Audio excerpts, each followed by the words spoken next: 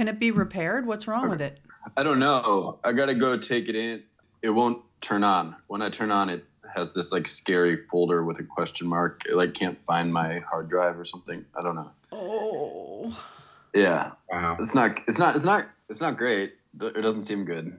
I'm gonna take it to the Apple store, but my car's also broken right now, so I have to like borrow someone's car to take my broken computer in. Is Mercury in retrograde? What's going on? This is Behind the Lens, a podcast from The Lens, New Orleans' first nonprofit, nonpartisan public interest newsroom. I'm Carolyn Heldman.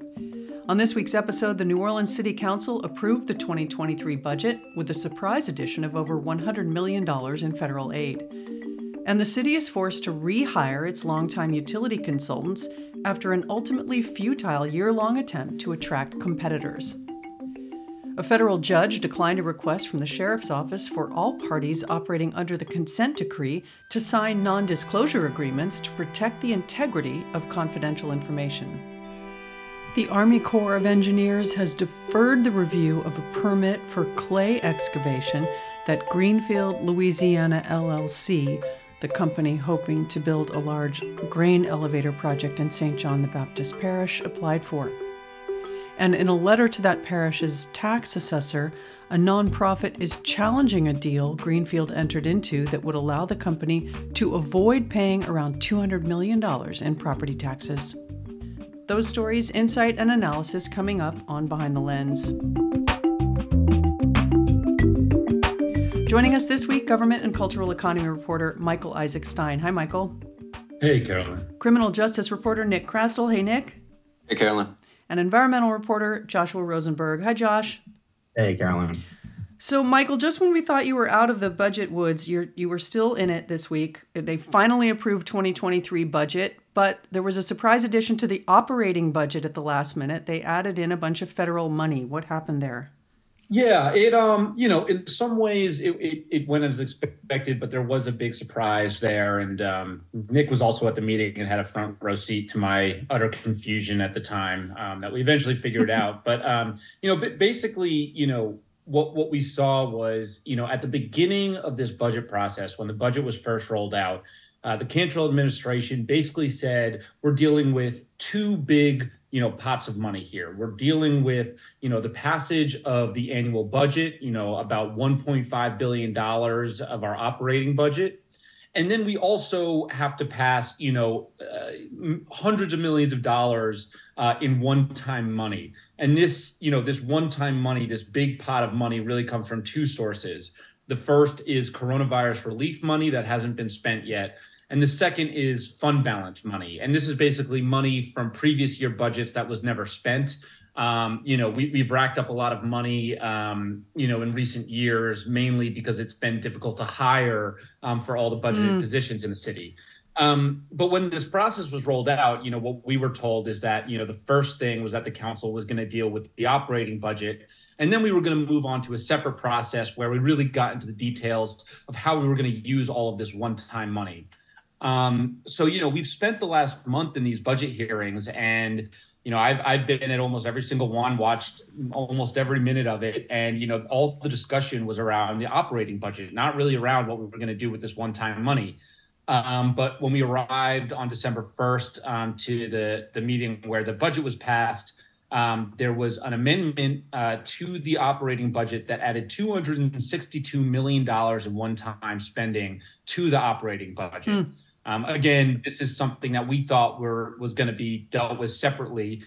And, we're talking about a really, wide range of expenses here. I mean, some of these things have been, discussed at length in public. So one of the big spending items here is a big incentive package for the NOPD to help recruit and retain officers. This is something that the administration has talked about publicly. It's been in the news.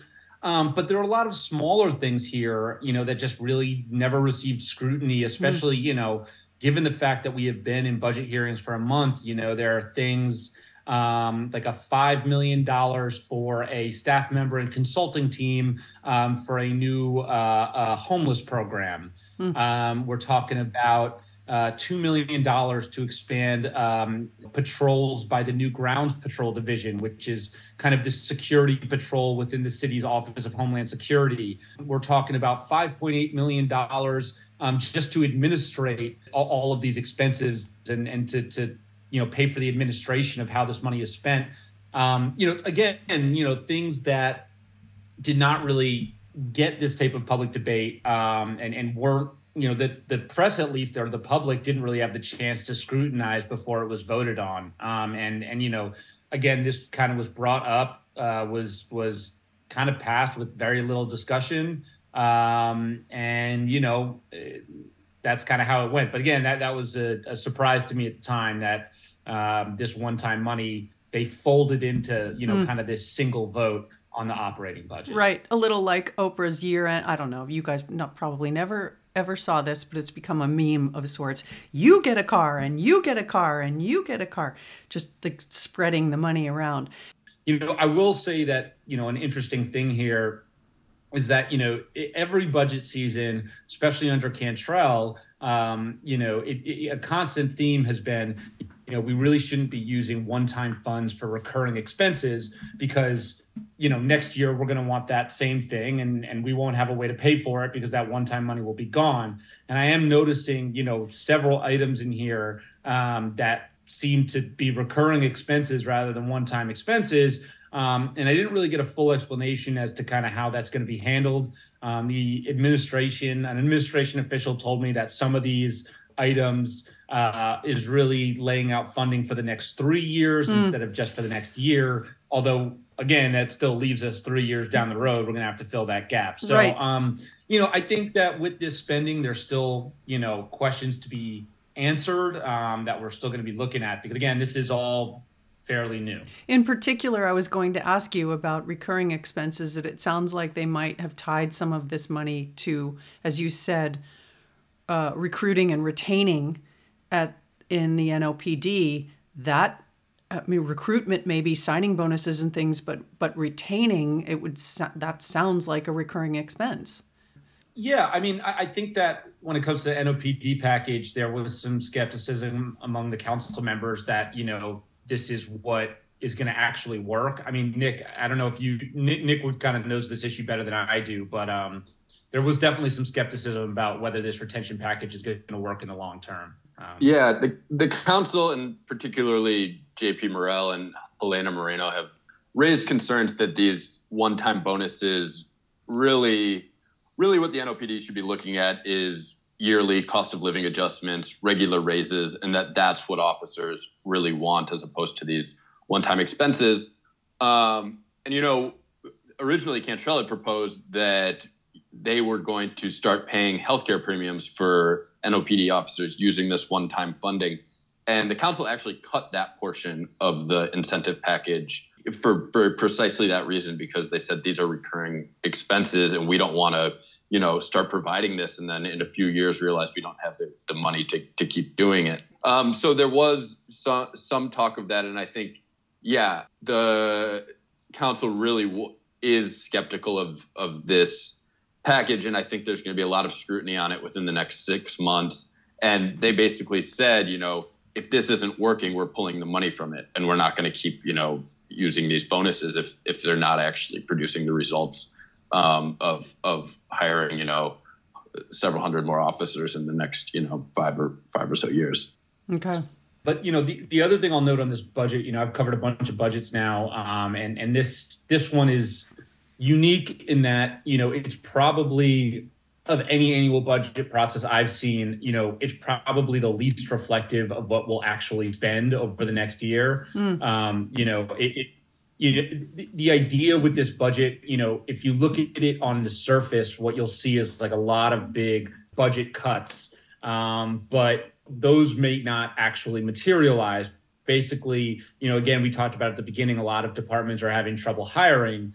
And basically what they've done in this budget is said, we're not going to fund you. We're not going to fund a department at your historic level just because that's how you've been funded. We're going to fund you for how many people you've actually been able to hire, how many people are actually working in your office.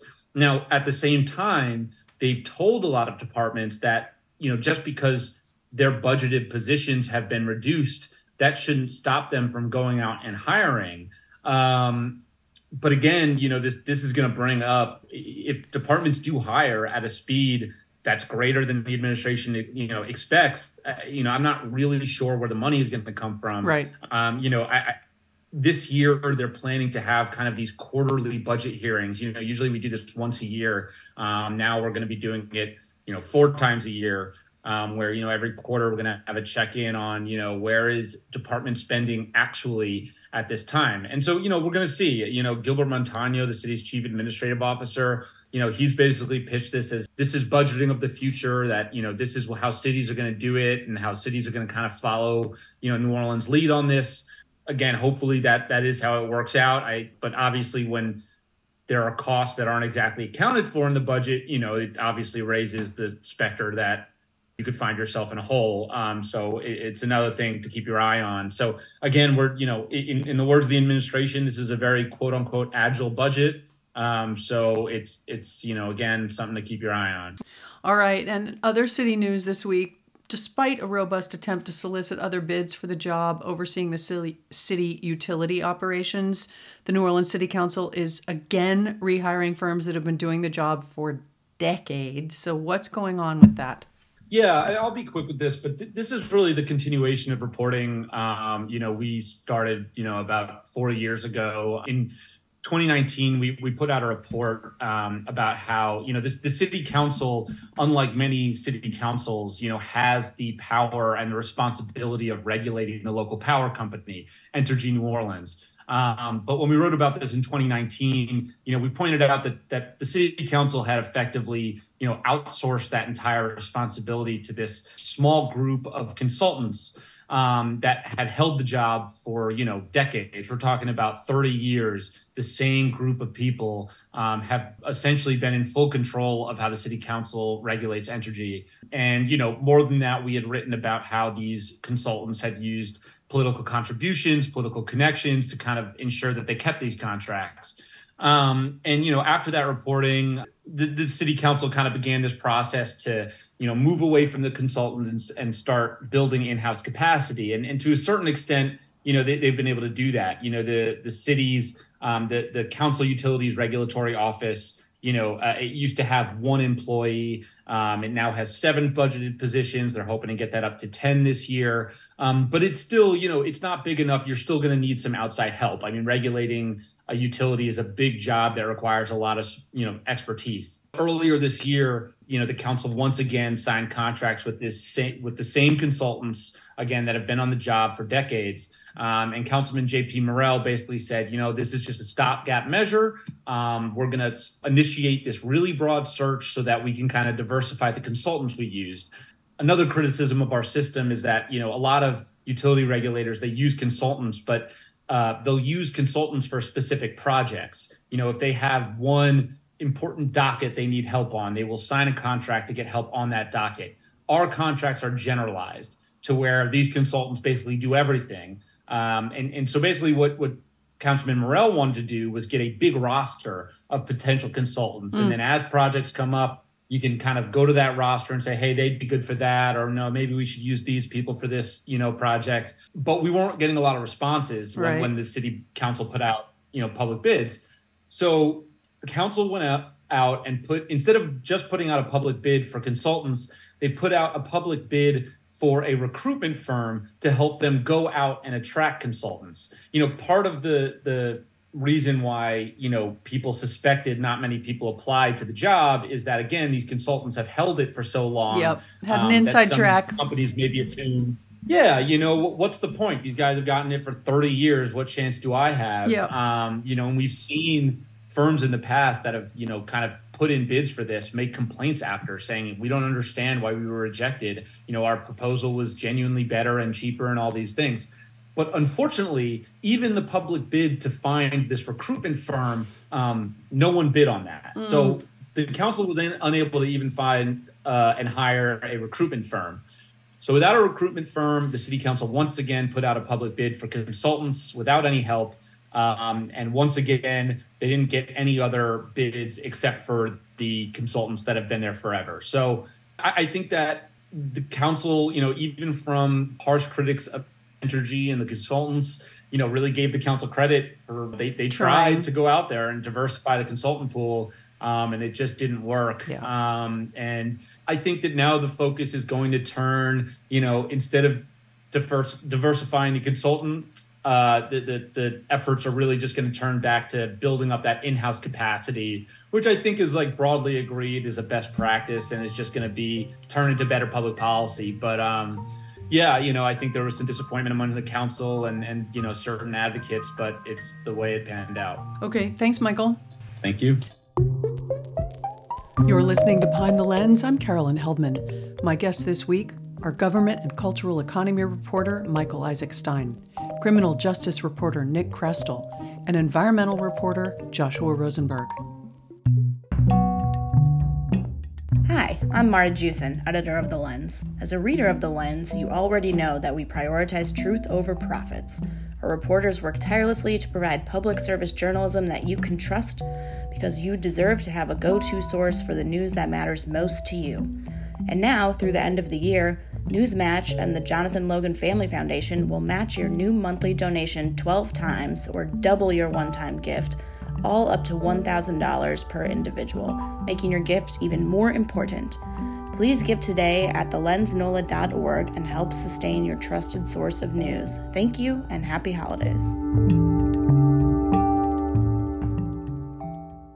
Nick, earlier today, which we're talking on Wednesday, a federal judge shot down a proposal by Orleans Parish Sheriff Susan Hudson that the other parties in the New Orleans jail's long-running consent decree sign NDAs, non-disclosure agreements, to protect the information that the sheriff's office is required to share with them as part of the ongoing litigation meant to bring the jail up to constitutional standards.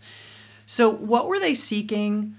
I guess give us some background on the federal consent decree, just a brief background, and also what were they seeking with these NDAs?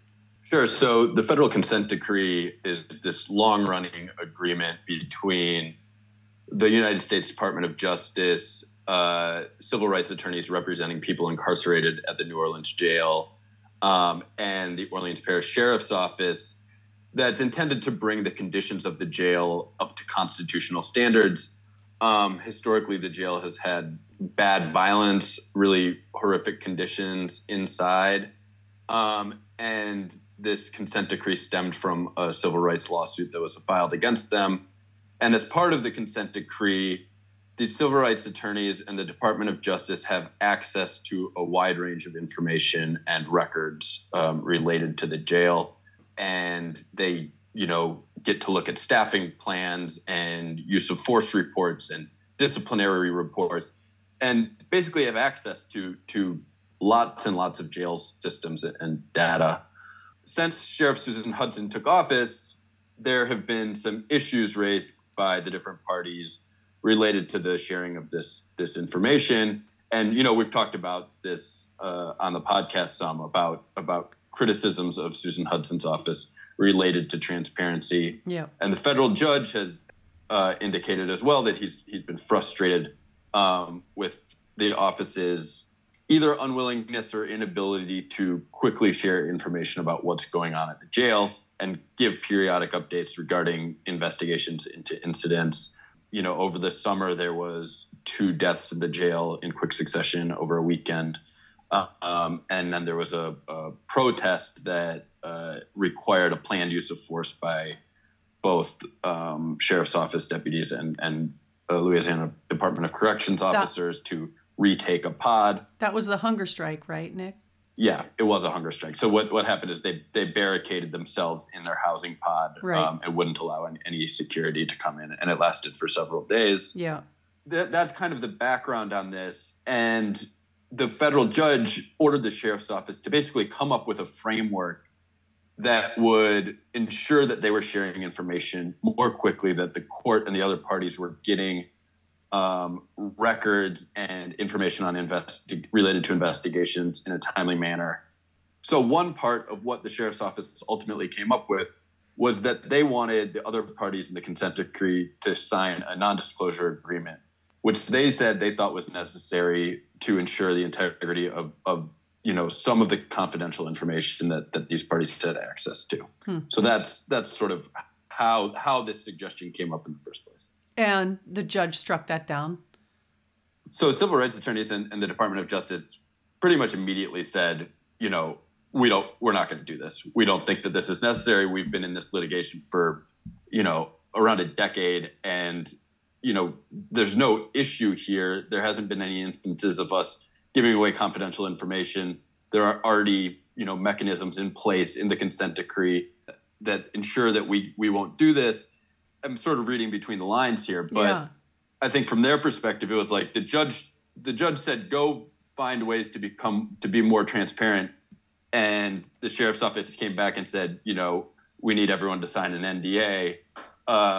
I think they were a little taken aback by that suggestion that it was somehow incumbent upon them to sign this before information was going to be shared with them. So that was all leading up to this hearing today. And the judge basically said, this is not necessary at all. And we've been in this litigation for years, and, suggested that it was presumptuous of the sheriff to kind of come in and he said, rewrite the rules to the litigation, sort of. So it does not look like there will be any NDA moving forward. The sheriff's office had suggested a draft proposal for the NDA and had submitted this to the court. And in the language in the draft basically said that the sheriff was the only one who could decide what information was confidential and what wasn't. So that the judge said, that'll never happen, and he said he didn't even think it was necessarily legal.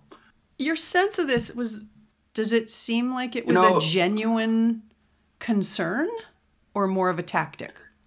It's hard to say. I mean, I think that, a lawyer for the sheriff today said, look, we're trying to rethink this whole thing. We're coming into this office and thinking about ways to do things differently and thinking about concerns that other parties and other people we work with might have about all this data being shared. And, this is a huge amount of information, and we just want to be, we're just kind of covering our bases here. I think that there's something to be said for that. I think that the context of how it was presented to the court and presented to the other parties, I think was it rubbed people the wrong way. Yeah. So it's hard to say. I mean, another portion of this hearing was the attorneys for the plaintiffs had asked the judge to basically order the sheriff's office to turn over some records that they hadn't gotten yet, that they had asked for, but have not received. And it sounds like that there are, some technical reasons why maybe the attorneys didn't have access to these records. A data sharing platform wasn't allowing them to download certain ones.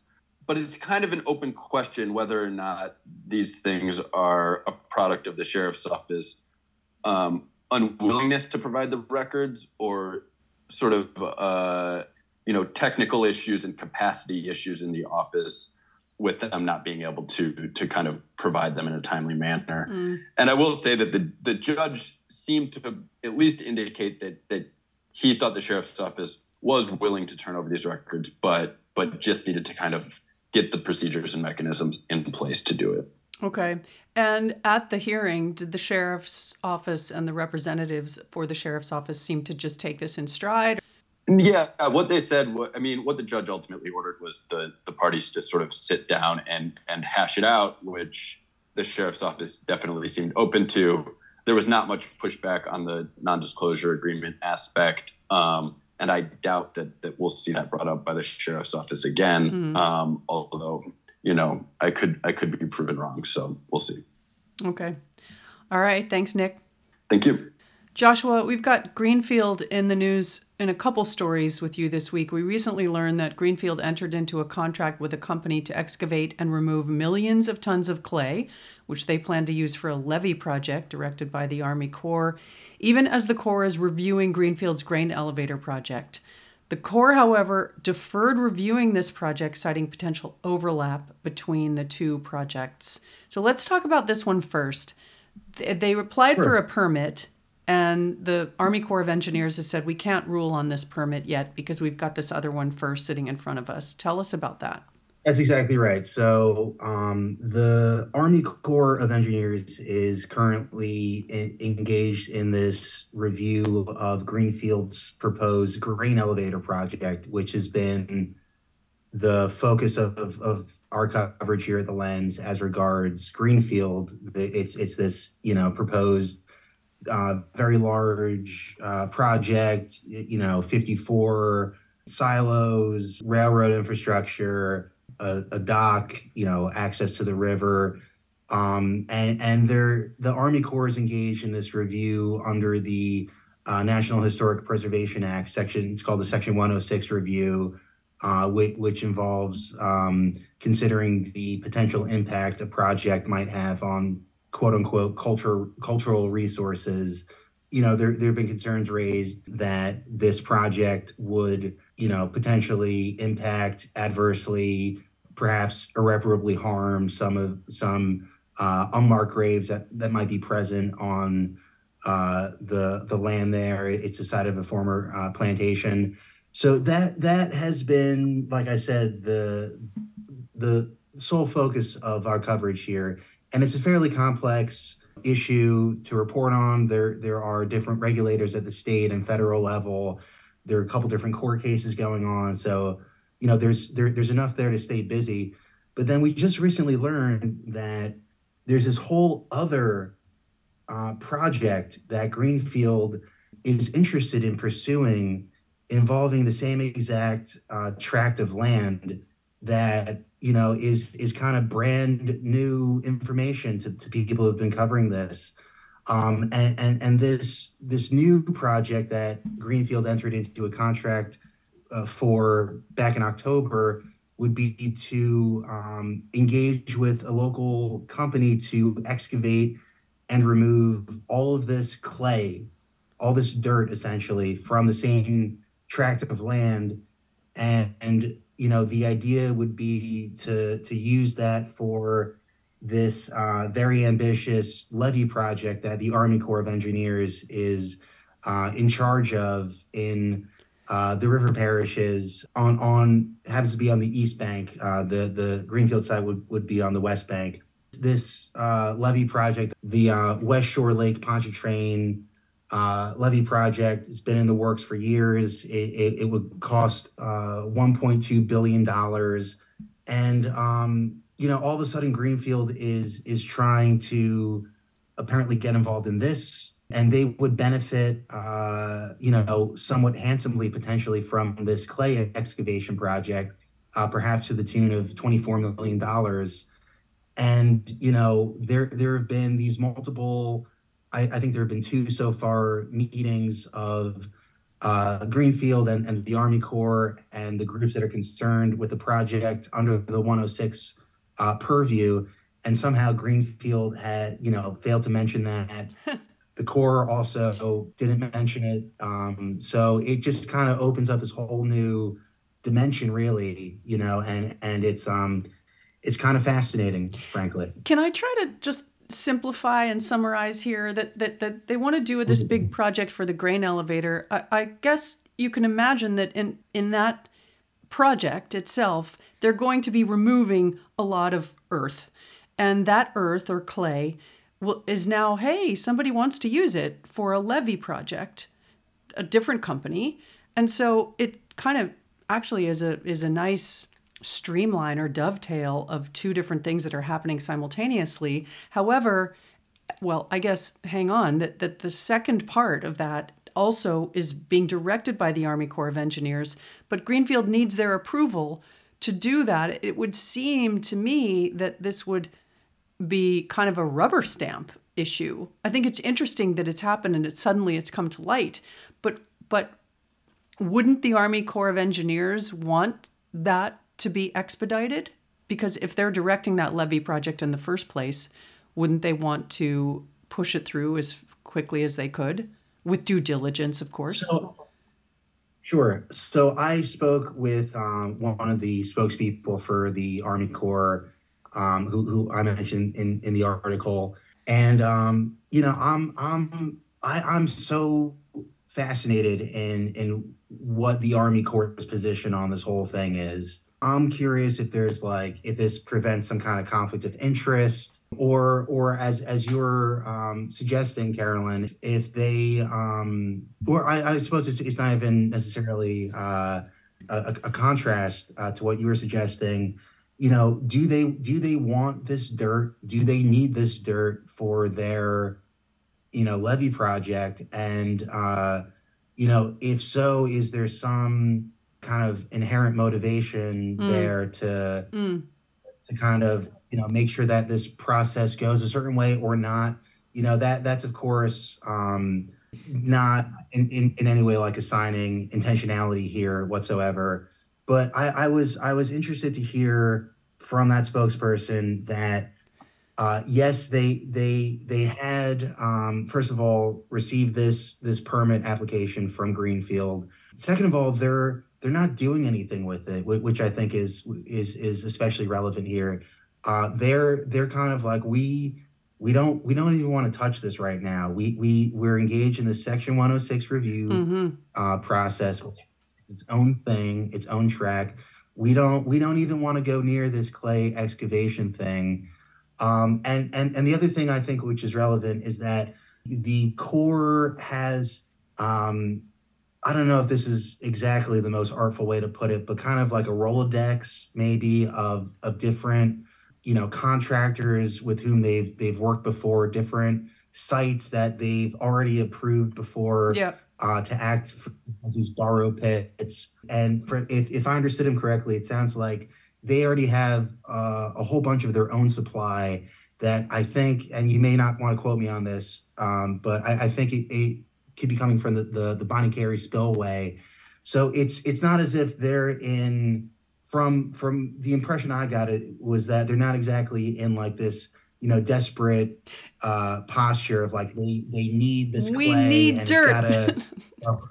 Exactly. Right. So I think that they have their options, and based on that, it sounds like it's not like a fait accompli that this specific contract for this specific clay would be essentially marketable for this specific project necessarily. Okay. All right. And it's what you're saying speaks to probably what's going on, because they have said we're not going to look at this project right now. We're not reviewing this right now. Exactly. And if they're more desperate, I think that maybe, they would perhaps take a different position on it. Yeah. Okay. And a second story that involves Greenfield, the same company, is something that you're just reporting on today, Wednesday. A nonprofit organization is now challenging a deal that Greenfield entered into that would shield them from some $200 million in property taxes.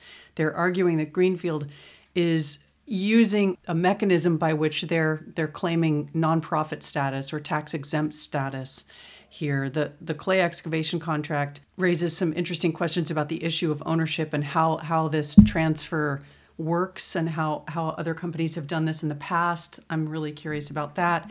Tell us what's going on. Sure. So the organization that the letter was sent on the behalf of is the Descendants Project, which is a group that we've reported on before. They're a nonprofit founded by the twin sisters Joe and Joy Banner, and they're engaged in litigation challenging the Greenfield project. They're in one set of litigation, they're challenging the underlying zoning ordinance that would allow for the construction to take place in the first place. But this letter that their attorney sent, the law firm is Mosen Associates, which, in the interest of full disclosure, one of the lawyers who works at that firm is the partner of our interim editor, Marta Jewson. Yep. So that's a disclaimer in the article. I figured I'd mention it here. Yep. Mention it here as well. Thank you. But Absolutely. So basically, this group, and their attorney in this letter, they're challenging this cooperative endeavor agreement that Greenfield entered into this spring with the Port of South Louisiana, which is an unelected body that nonetheless, is a technically political subdivision with something approaching legislative powers, and they're a tax exempt entity. So basically, it's in essence, Greenfield bought this property back in 2021. They let's say, according to this document, this cooperative endeavor agreement, sold that property to the port, which is tax exempt, which doesn't pay property taxes, and then the port has leased that same property back to them, to Greenfield. Exactly. So Greenfield is not paying any property taxes as a landowner, property owner would normally in the state of Louisiana. Instead, they're making these payments that are in lieu of taxes that get filtered, and eventually find their way to the parish's, operations and services, which is what they're meant to do in the first place. But the kicker is that they're paying about $200 million less than they would have otherwise if they were just taxed like any other property owner over the course of the 30-year agreement. So basically, the argument is that this was not a bona fide sale. This was not a bona fide transfer of property. Greenfield retains all of the advantages and benefits of ownership, but at the same time, they get to enjoy this tax exempt status. Exactly. So they're asking the assessor to reconsider and put it back on the tax rolls. Is there precedent for this kind of arrangement in other situations like this throughout the river parishes? I wanted to get a better picture of, like, as best I could, like a more of a universal view of how common these kinds of mechanisms are. And I spoke with a professor at Loyola who's mentioned in the article, and he said that these mechanisms, these structures are not uncommon. You find them. It's a legal way to entice, let's say, however you want to phrase it, development. I'm not sure he went down that road specifically. I'm kind of filling the blanks maybe. Yeah. It's not uncommon, and this one issue that is raised, is a certain central issue that's raised is in the letter, is that there's this right of redemption, which is that Greenfield has the right to take back the property basically at their will. And this professor also said that's not altogether uncommon either. It's in the Louisiana Civil Code that this redemption clause is fairly common as well. But to go back to the argument that the lawyer was making in this case, it's that a sale and leaseback structure itself may not be uncommon. He doesn't go down this road, but I'm going to kind of fill in that blank a little bit. Mm-hmm. But this is not even a sale and leaseback because it wasn't a bona fide sale to begin with. Right. So that's kind of the distinction he's making, and that they're as I mentioned in the article, they're not like directly threatening legal action at this point, like the assessor has to do X, Y, and Z by whenever, otherwise they're going to file something. But they are saying that, you have, as the assessor, legal liability in this case. And, please discuss this with your legal counsel, and please think seriously about reassessing the situation here and classifying this property as taxable. Okay, so as of now, this is simply a letter to the tax assessor asking them to look very carefully at this structure of ownership and tax liability. But as you just said, they're not saying or else. Do you have any sense of what is it incumbent upon the tax assessor to even respond to, must they? I don't. That's a good question. I'm sure it's largely his discretion at this point. Whether he responds, to what extent he responds, and whether that might inform the trajectory of this, let's say, issue or not. Yeah, that's a good question, Carolyn. I don't think he's under any legal obligation to respond. I mean, these are, the nonprofit is founded and comprised of people who are residents in the parish, but I don't think there's any legal. I don't think he'd be in any legal trouble by not responding, specifically to that. What a year they're having, these twins especially. You are right about that. They've been to Geneva, talking to the UN about what they would call the Cancer Alley, the industrial corridor between New Orleans and Baton Rouge. Yeah, they've been in, like I said, at multiple lawsuits, and they're doing this. They're engaged intimately in the Section 106 review process with the Corps. So yeah, they are. I would say, I think it's fair to say that they're letting their presence be felt. Yeah, it's a powerful model for our region. All right, it's a great story. Again, thank you, Josh. Absolutely. All right, you all have a good weekend. All right, see you Bye, guys. Thanks, Carolyn. Okay. This is Behind the Lens, a podcast from The Lens, New Orleans' first nonprofit, nonpartisan public interest newsroom. I'm Carolyn Heldman. Thanks to our guests this week, Michael Isaac Stein, Nick Krastel, and Joshua Rosenberg. You can read all the week's other news plus opinions at our website, thelensnola.org. Thanks for listening.